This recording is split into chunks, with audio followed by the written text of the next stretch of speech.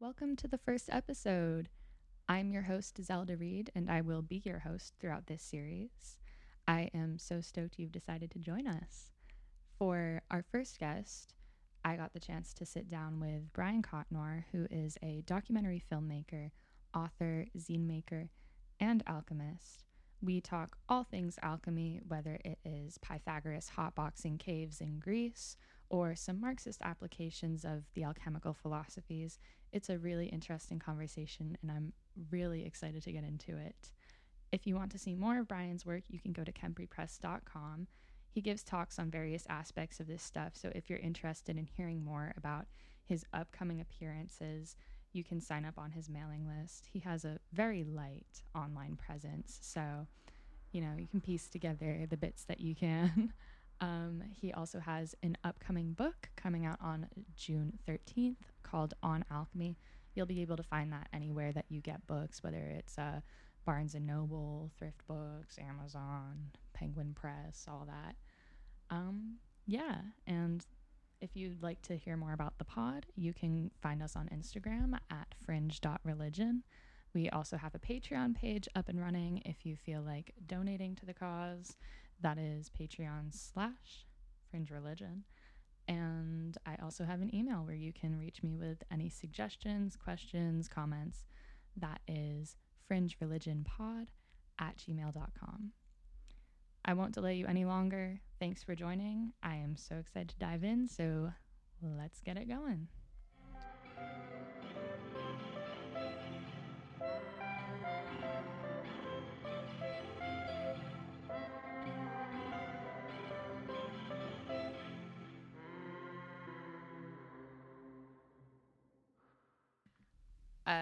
I guess to get right into it, why are you passionate about alchemy? How did you start getting into alchemy?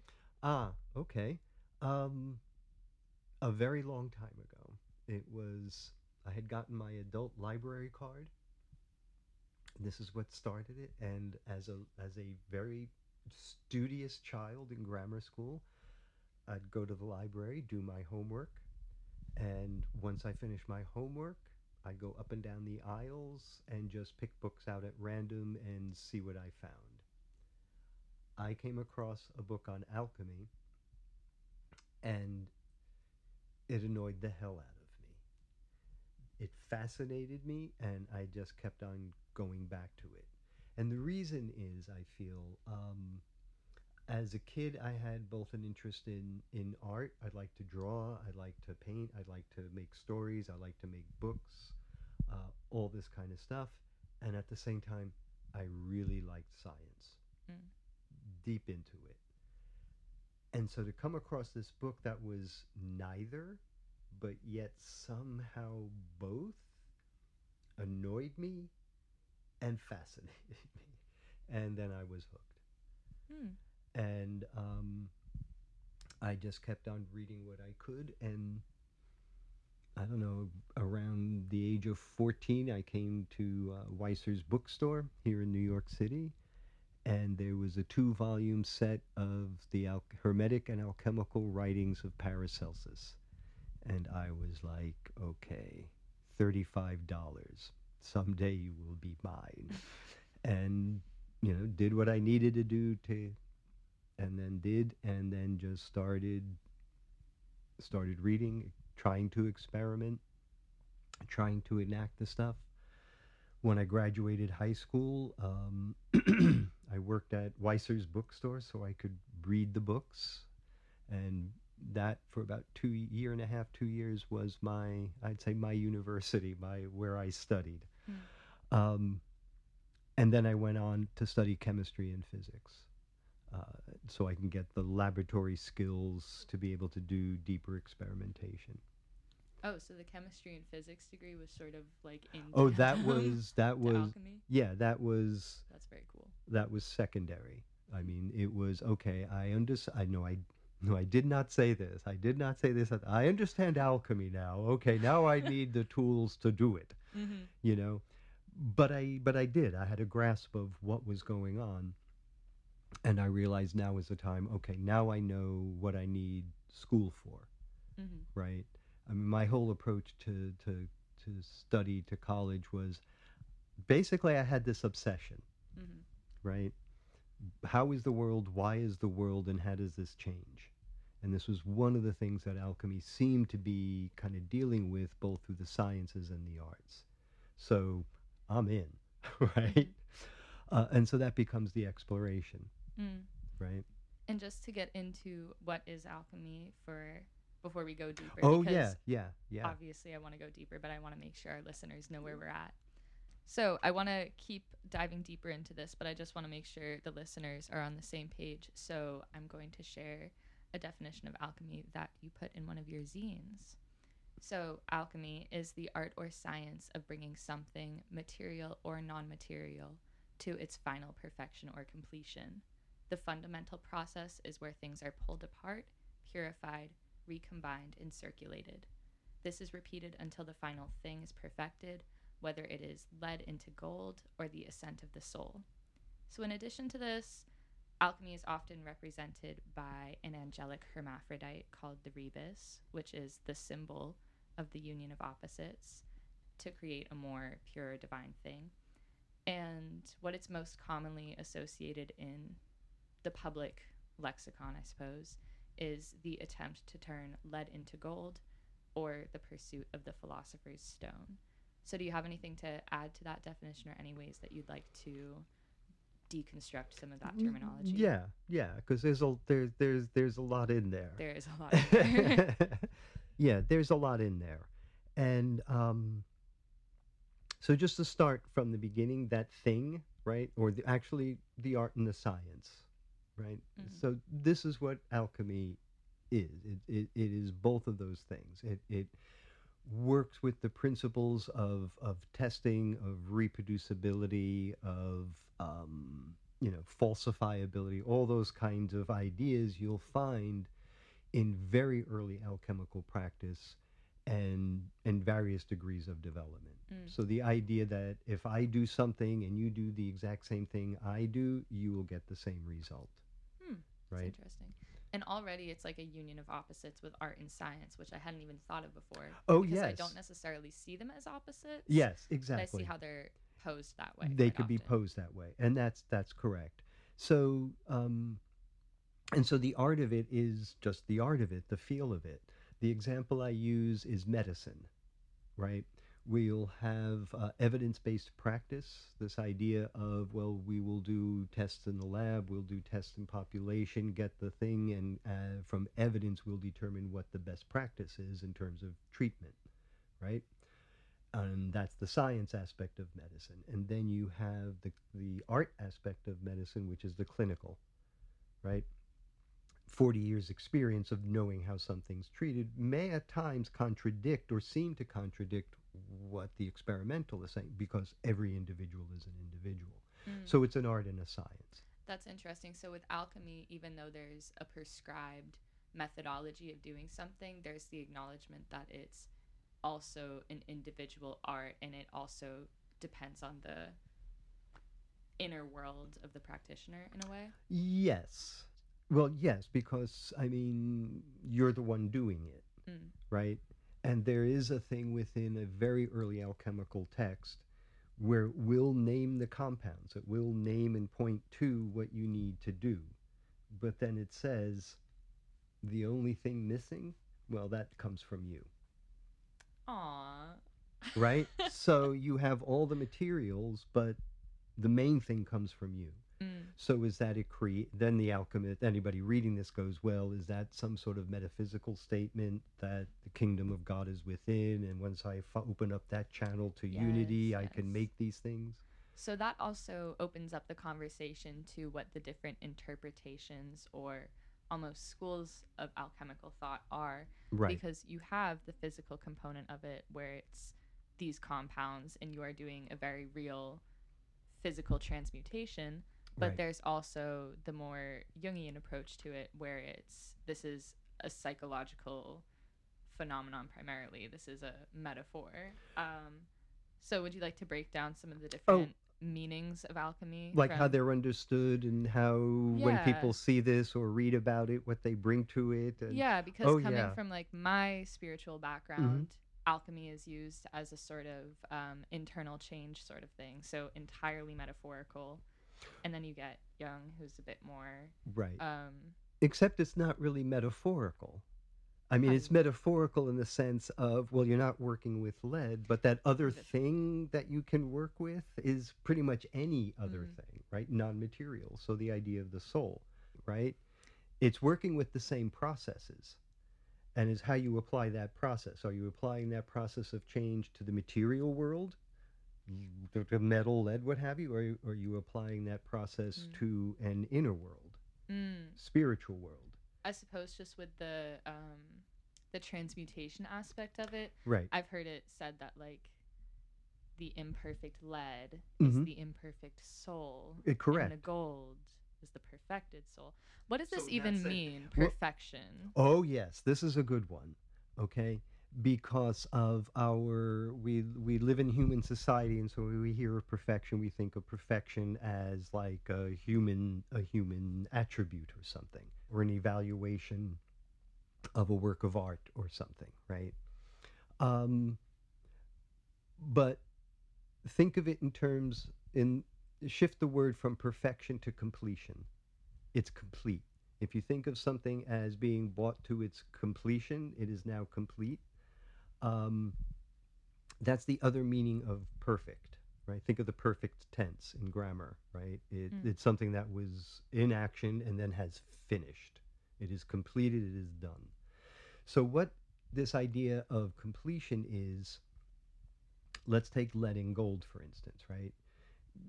You would have gold as itself, and it has an identity, and you may have a checklist of what that might be, right, to kind of make that identification.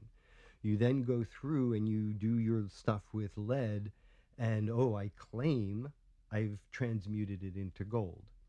Well, we have a checklist. Gold is this, and this.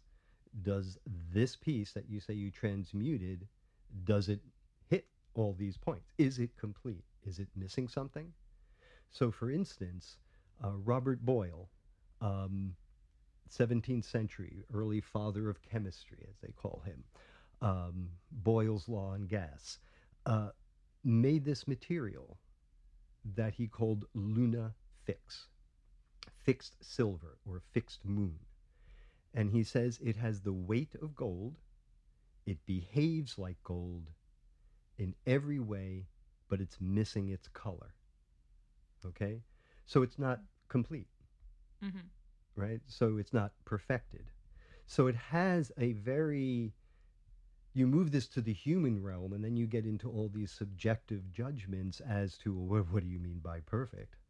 I guess that's the thing is because in a very like physical practice of gold, there's a marker of completion that's easier to understand, whereas it's almost counterintuitive that in an approach that would perhaps be more like spiritual, that there is a final stage. Like there's Buddhists that say like we should never use the word enlightenment because there never actually is that complete absolute moment. It's a constant flux of changes, and that Mm-hmm. is a moment in time. Mm-hmm.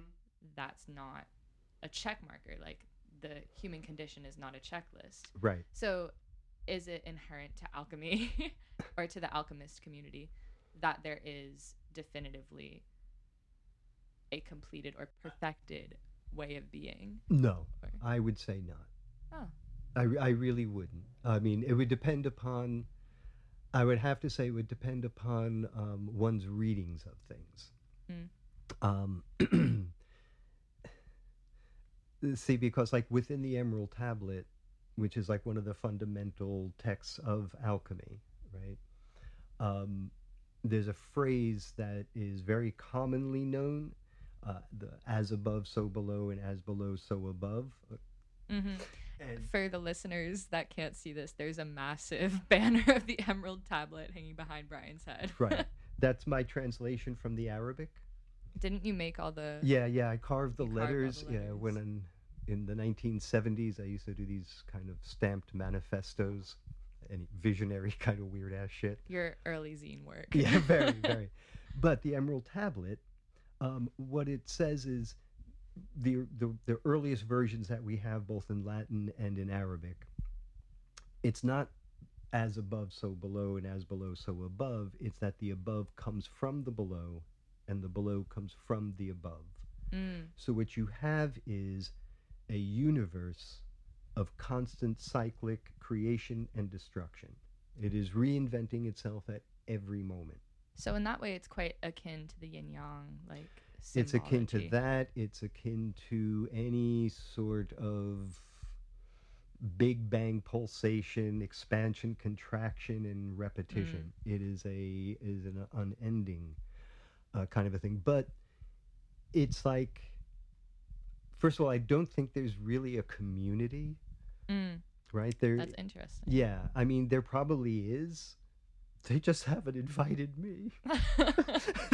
If any No, alchemist no, no, no, community is no. Please, listening. please, please, please. No, no, no, no, no, no, no. I mean, there is an aspect to it that it's an art, Mm. right? And it's more akin to painting or writing or creating composing music or something.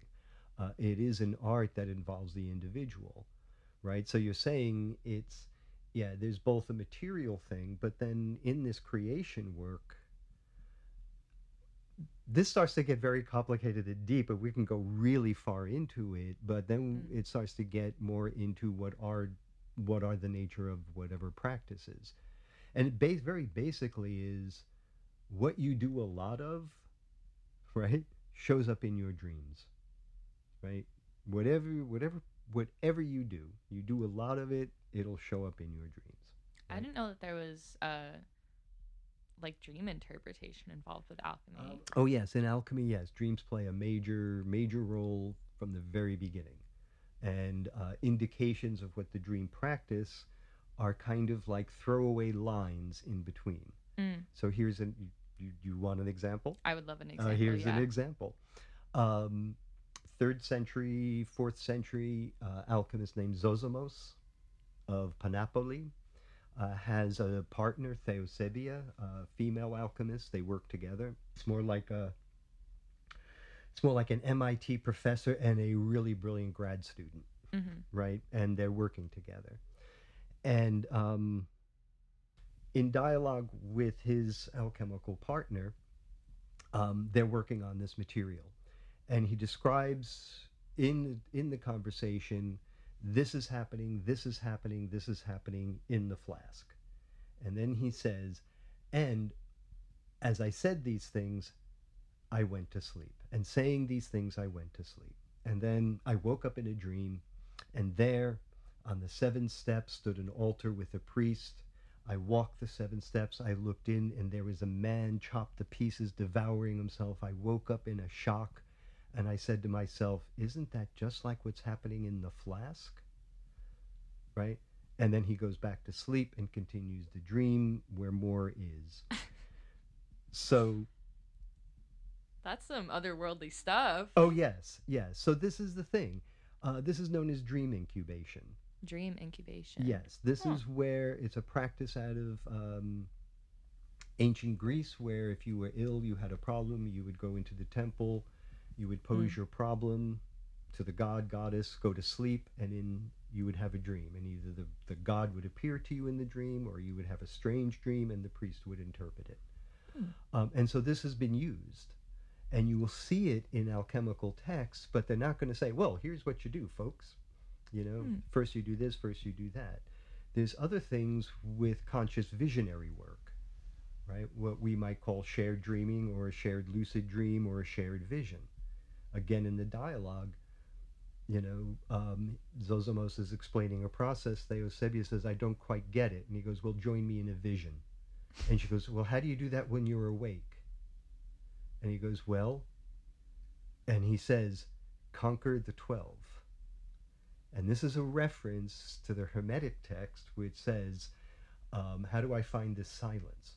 Well, you must still the 12 things that will kill you, right? Ignorance, passion, all this type of stuff. Uh-huh. So that when you still the body, the shepherd can descend and will show you the way. Wow, this is getting far out. Yeah. So you thought this I is didn't Yeah, no, no, no, no one really does. I didn't know the history of alchemy goes into things that are so directly associated with the occult. I mean, Well, it's not a cult at this point. I suppose like It things that are becomes a later cult. become Yes, associated with that. that's right. Things that are more associated with like the woo woo vein Yeah, of but you see, humanity. this is But actually that's the interesting thing is that it's actually very historically drawn out. right. So speaking of this, would you say that alchemy sort of gained a new reputation and interpretation with like Jung comes along Right. and talks about, because what I'm hearing and is very literal, Mm-hmm. going into vision states with people. Mm-hmm. And then can you explain the subsequent interpretations of alchemy that are maybe Oh, not so oh yes, yes, literal? yes, yes, yeah, yeah. I mean, so what you have is like a real thumbnail sketch of it is up until 18th century, it's like a material practice. Mm-hmm. It has some That late? yeah, Oh, that's 18th, interesting. yeah, 1700s, early 1700s. There are still folks that are still thinking it's going to happen, Yeah. right? It And debatably, folks that did make it well, happen. yes, of course, yes. I mean, that's another story. However, it does publication, amounts of books published, amount of things written, amount of claims, all this other kind of stuff. The chemistry takes off. However, it starts to take on another spiritual side. But then by around the 19th century, right, early 20th century, there are some writings. Silberer, I think, is his name, early German psychologist, writer of the mind. Notice how the structure of alchemical writing, certainly reporting of processes, mimic the dreams, right? Mimic Mm-hmm. the dream process. And then Jung read his work and was like, oh, this is really interesting. Let me take a look. So Jung started really going through all the alchemical literature. He had an amazing library. Mm-hmm. Um, and at the same time, he's working out his theories of mind and human health and balance and the idea of contraries, opposites, right? And alchemy is full of that.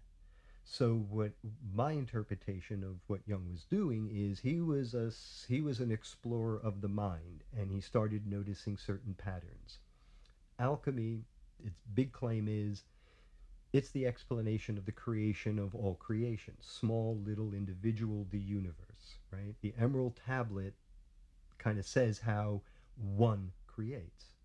One is the big one is the little one. It's Mm. not saying who's the one, right? So what alchemy says is any artist who starts from nothing and creates is mimicking the same process that started the universe. Oh wow. Yeah. Okay.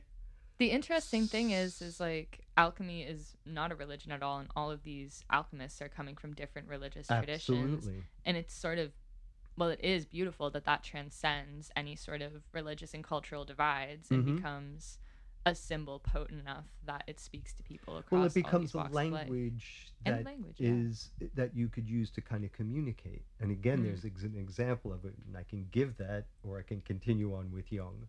Continue on with Young. Yes. Okay. So, what Jung does, because alchemy has this kind of broad, fluid explanation of opposites uniting, this kind of a thing, a circulation. Jung's discovering this in his own work, exploring the mind, because this is the basis of creation.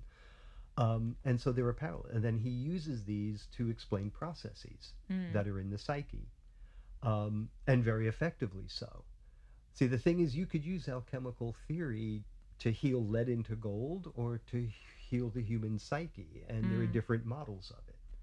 Mm. The It's very problem applicable. is that that's not what the alchemists were doing. They were actually working in the lab with material. Mm. So it can be a little misleading if your only exposure to alchemy has been through the writings of Carl Jung. As good, interesting, and as valuable as that is, it's only a tiny, tiny. It's basically an interpretation of the theories of alchemy used in the early 20th century in understanding the human psyche, Mm. right? So So it's a sliver. yeah, and in that way, it almost does. Well, it's a double edged sword, but in that way, it almost does a disservice to alchemy because then it takes on If these like it's dual meanings, but also But if it provides a stops portal you, for right? yeah, if I'm it saying stops it's you. like any doorway, right? Does it stop you or do you go through? Mm, And then it's really up to you. I mean, sometimes it can make it feel as if this is the most complete knowledge because no matter where you go, Jung is quoted. So if you look this is at true. manuscripts dealing with the alchemy, the art of alchemy, it's Jung's quotes that explain it, right? And it's not that it's wrong, but it stops you there, right? This is true, and it's interesting that it was what a millennium of alchemy before that all was rooted in the physical practice, and that is sort of the first instance what in the like 1940s Mm-hmm. that it's all of a sudden switched to potentially only being interpreted in a psychological capacity if that door stops somebody. Right. Yes. Yeah. But the thing is, like the very, very earliest of the alchemy was it it was an inner practice, Hmm. right? I mean, the best example is the use of geometry in purifying the inner eye. Oh, like with Pythagoras and No, things. this is just um, in order to visualize, right? In order to see things, in order to do philosophy, you had to understand, you had to do geometry. That's what all the Greek philosophers say. You can't do philosophy until you've done geometry. One of the reasons why they say that, aside from the logic and all the other stuff, is you do something on the outside long enough, right? If you do geometry long enough, pen and paper, you no longer need the pen and paper, Mm. right? I know someone who they play piano so well they can look at a music score, sit there, think it, and know how the fingering will go, Mm. and then sit down and go play, right? So this was around, say, like 500 BC. Greece. People are just like Yeah, this was the training geometry is the wave to purify the inner eye to because purify the inner eye. yes, because you have to be able to see thing in your mind's eye. Mm.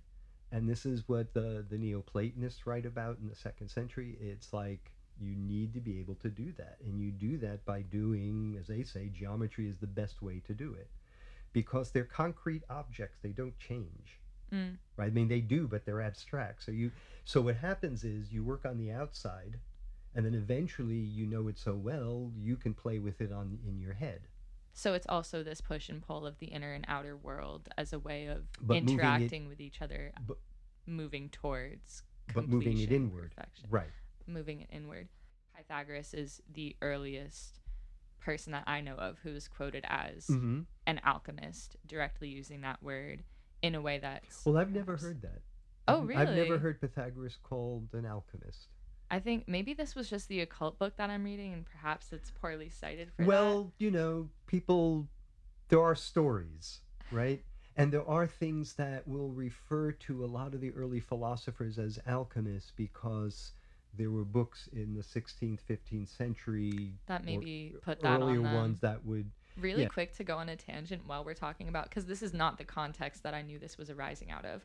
But so in my hunting down of Pythagoras, as I Mm-hmm. was reading this book about the occult and alchemy in this specific section, because I was wondering where he's been quoted as an alchemist. Then on his Wikipedia page, I found this source that that says Pythagoras used this method called smoke trapping to better visualize sacred geometry and things like that. Yeah, so they entered an enclosed space, typically a cave, lighting a fire until the noxious fumes filled the rooms, and they would inhale the smoke until they experienced hallucinations due to oxygen deprivation, and then supposedly see divine geometric shapes and patterns and paint them on the walls of the cave. So basically, they all just Where did they get this hotbox the from? cave.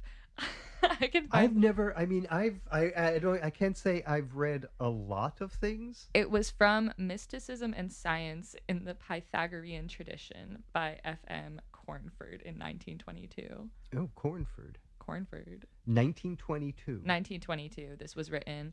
I would have to go to that text and Yeah, then find where they sourced no, that. because this But I was like, so this is purifying your inner eye with sacred Yeah, geometry. but I mean, I'd It's really like, is have to. this the early alchemy? Well, actually, if they were doing that, then yes, because the whole thing is. But here's what I find funny, is that you don't have to do that. Yeah. I mean, you really don't. I'm imagining somebody hearing this and then just hotboxing a room with all their friends and Yeah. drawing on the wall, No, being like, I'm sorry. alchemy. Yeah, no, yeah, dude. Oh man, Dude, do you this see is what so I alchemical. see? It's like, oh, I told you to take a half, not a whole, man. These fumes are really getting to me. But that's the thing, because what happens is when you do that type of work, the geometry work, eventually you can imagine it in your head, right? I mean, I was able to in high school, but then what starts to happen is, again, the dream stuff, right? You start to be able to do some really, right, you dream a lot. Eventually you wake up in your dream, and when you wake up in your dream, the lucid dreaming is when you continue doing your work. And then when you do that is when the real stuff happens. And so this is what the geometry was training you for. Not only that, it was training you on the proportions, the ratios that exist outside in the world are also part of the geometry of the world soul that will read. So as you work out there, the harmony of your soul geometry harmonizes with the universal soul's geometry, and the ascent begins. This is very fascinating. As somebody that studied astral projection and lucid dreaming for so long, it's interesting to think that there's such a longer history of it than, I mean, Yeah. dreams have always been incredibly like culturally, religiously important, Mm-hmm. but it's interesting to think how direct Oh, these yeah. parallels are of like lucid dreaming in your sleep to continue the work that you're doing in the daytime. Right. Anyways, more episodes on that later. But Yeah, to really. get back to Yeah, yeah, yeah. alchemy, Well, this is alchemy, though. this is there. But Yeah, this this is giving is me an appreciation no. of This how is much falls under the category of right, alchemy and what stems from alchemical right. But tradition. this is actually as you are working on the material, and this when you read the early works, it's very clear, right, that they are working on something materially, but it's in order. I mean, a really good example is like using martial arts or physical yoga, Yeah. right? I mean, there's a physical part of it. And what is it doing? Well, it's working on an inner part of you at the same time, but very directly. So I know I've asked you this before, and I feel your answer is quite important to the subject at hand. So I remember asking if you think there's any such thing as like a true alchemist from, in the modern day, who amongst the followers of alchemy are true alchemists. And you actually said that people who are coming at it from a fantasy perspective with complete open eyes Mm-hmm. are often the ones who are most readily Right. accepting of the whole breadth of alchemy. That's true. Do you Them think and there's artists. them an artist? Yeah, well, That the makes whole sense, fantasy. yeah. They work with image. Mm, And makes that's sense. something I find, I think anybody that works with image, and by image, I mean any medium of image. So sound is also image, word shape, anything, right? You're creating something out of nothing. And I jokingly, but there is kind of a taxonomy of like when I give talks, sort of the various groups, let's say, that show up to them, right? And one, I think you just alluded to, sort of the fantasies I call like the folks that kind of come out of it from Harry Potter, right? Their Through first, Nicholas Flamel right, exactly, as the main gateway. right. They hear about Nicholas Flamel, and he was an alchemical character, and then you kind of believe this as a kid, but at the same time you're open to stuff. So yeah, artists are the ones that actually, when I describe and talk about alchemy, actually hear resonances within their own practice. Art practice, whatever that might be, right? And then you have like the folks who kind of come out of it from the kind of Jungian perspective, like the psychological one, and then you have People that want gold. that people who want gold. Yes, yes, yes. And so how do you do it? Yeah. And then, so that's a practical aspect, but that practical aspect also involves not just those who are like, I want to make gold. There's a whole medicinal healing aspect in the history of alchemy, where it was used to make medicinals. So herbal medicines, early mineral type medicines, these kinds of things. And would And you that, say Paracelsus? Am I yeah, saying that right? Paracelsus, correct. Yeah, Paracelsus was the biggest example of that. Would you say, I would. or the most often cited? He's the one who, I would say, kind of brought alchemy onto a more firm medicinal focus, Yeah, right? There people were, really crediting that this is a practice that has applications. yeah, Uh, and for those of you who don't know, Paracelsus, 15th century, 14th century? a No, 15th century, 15th 15th century, century. like, born 1400, something like that, Yeah. died 1500. So, In Switzerland, was a university lecturer and is often cited as like one of the people who led the medical revolution oh, during the absolutely. Enlightenment, Yes, yeah, yeah, using theories and lessons from alchemy, right, exactly, exactly right. which is very sick of him. No pun intended, very Yes, sick of him. yeah.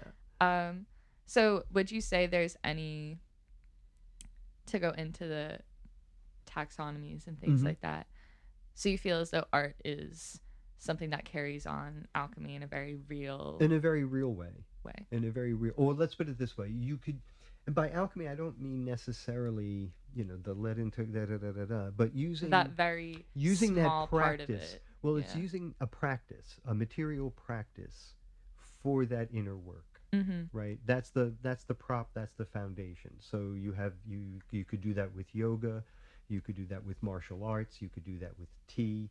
um, we do that. We're human, we kind of work with props, Mm. right? So I think that's what this conversation more than anything is giving me an appreciation for, of is how throughout, talking to people about what they think alchemy is this week, biggest things are the philosopher's stone and lead into gold, Mm-hmm.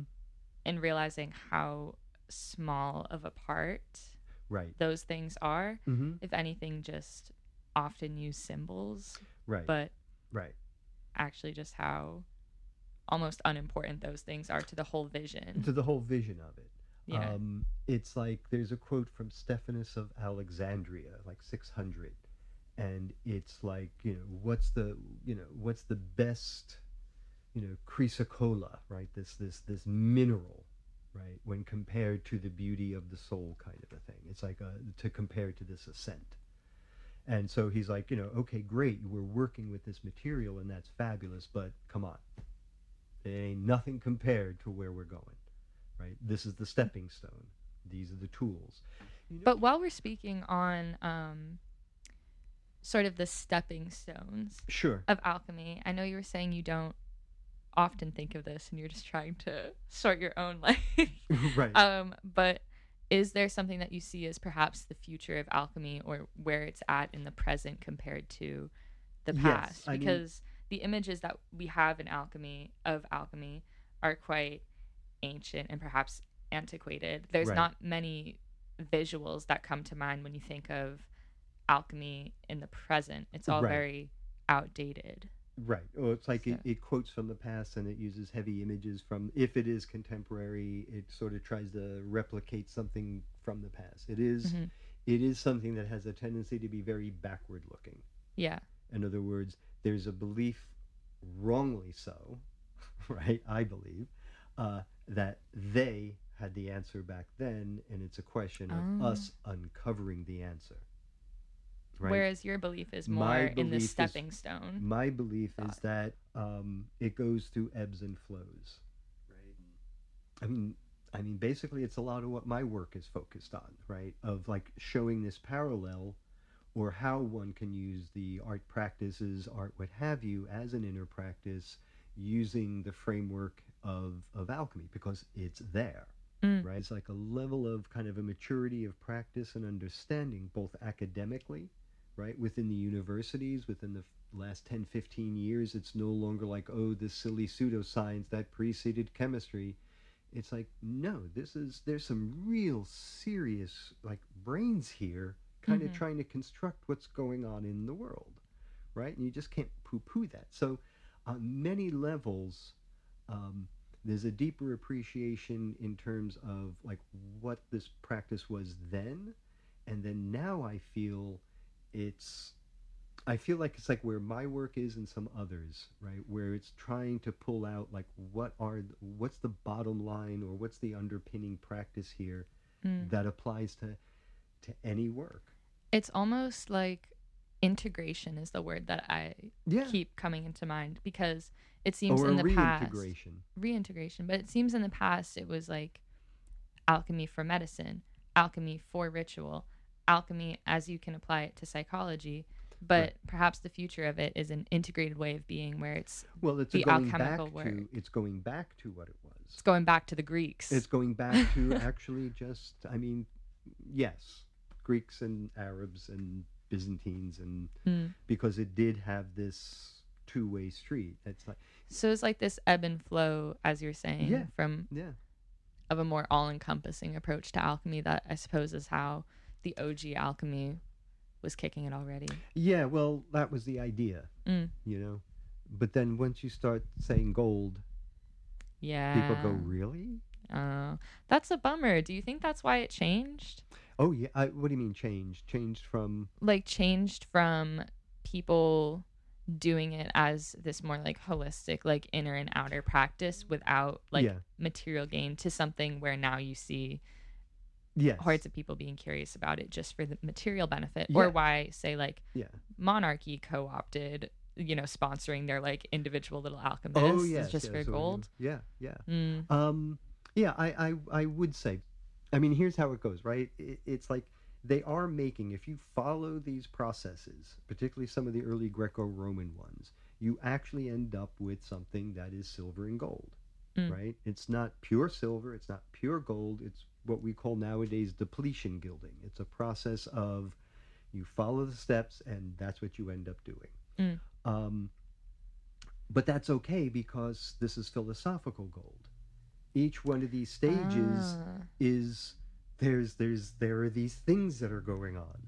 Okay, so you'll see this across alchemy. Well, the gold of the philosophers' mercury. This is not the gold of the ordinary people, Yeah. right?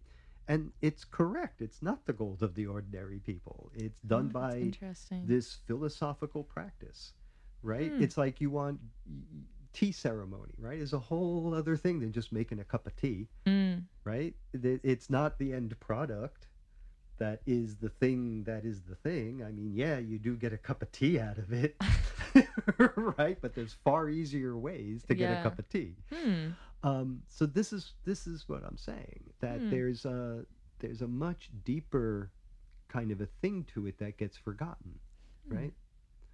So yeah, gold does, because then you get, wow, this could do gold. Yeah. They do this in gold? Yeah, you could do this in gold, right?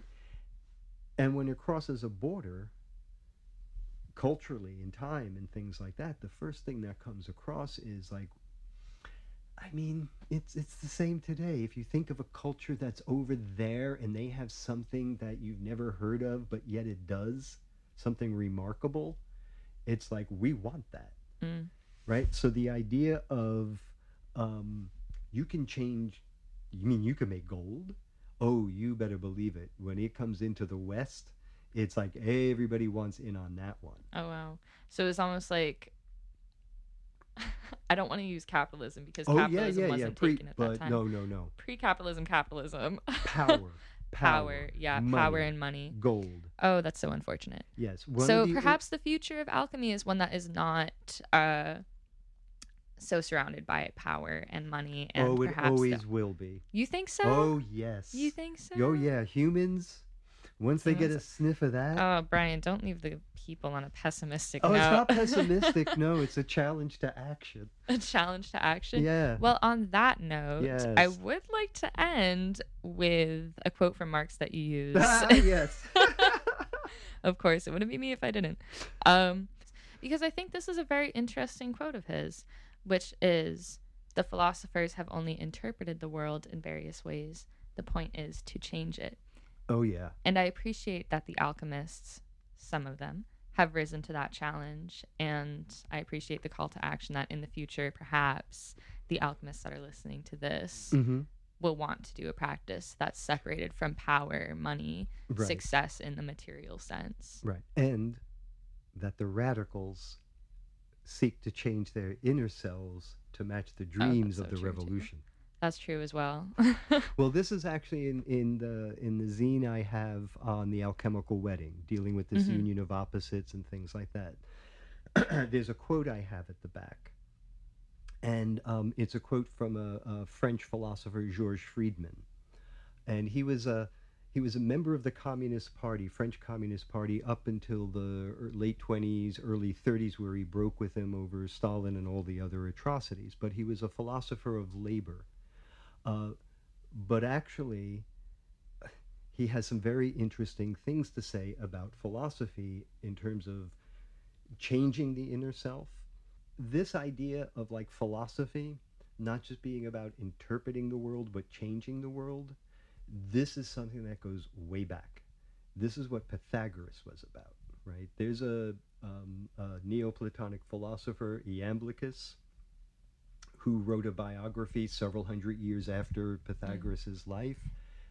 And included all of the ways that Pythagoras organized like different states to This is what I'm getting to. uprising. Oh, Oh, that's what I'm okay. getting to. That's Oh, okay. exactly what I'm getting to. And this is the story, right? Whether it's true or not, but this is what in the second century was believed about Pythagoras and went on, right? Was that philosophy was to change you, but you had a responsibility to community. So what Mm. Pythagoras did was he went from town to town, found followers of and developed his philosophy to overthrow tyrants. Okay, so he was an organizer Mm-hmm. against tyranny, and so, and this is the thing. It's like to perfect the soul so that you can then go out and do good Mm. the public realm. And so it's like up until Marx, in a way, right? Most philosophy started to become sort of debates on systems, Yeah. as a Very. as opposed to, okay, how do we understand the world and where do we get it from here to there, Mm-hmm. right? And you need to understand systems, yes. So this is the thing. So this philosopher, as I said before, George Friedman, was very much about like using the old like Plotinus, things like this, to kind of up the level of the individual. Mm-hmm. Okay, and so here's a quote. He goes, "This work on yourself is necessary. This ambition justified. Lots of people let themselves be wholly absorbed by militant politics and prepare for social revolution. Rare, much more rare, are they who, in order to prepare for the revolution, are willing to make themselves worthy of it." Mm. Right? So that's Georges Friedman from La Puissance et la Sagesse, 1970. Your Uh, French Canadian is coming out. yeah, there you go. Um, but my point is that there are these old philosophies are about making a change in yourself. I mean, Mm. he's right. Anyway, this gets off into a whole other thing. But the point is, the sacred is enacted in the profane. So Mm. get involved. And I think that's a great way to leave people from alchemy to revolution. Is there anything you want to add or to say goodbye to the people or Um, it's very good. No, I don't really have anything. Do good things, I guess. I don't know. that's a great way to end.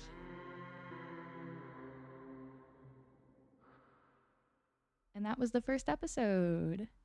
So, if you have any more questions or need anything clarified that we talked about in this episode, you can follow up at fringe.religion on Instagram through DM or send me an email at fringereligionpod@gmail.com and I'll do my best to answer it in the next episode.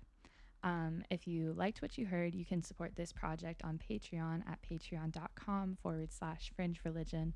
It is so deeply appreciated. But if that's a lot to ask from you, you can also leave a 5-star review, and that is just as appreciated. So thank you for joining, and I hope to see you next time. Bye bye.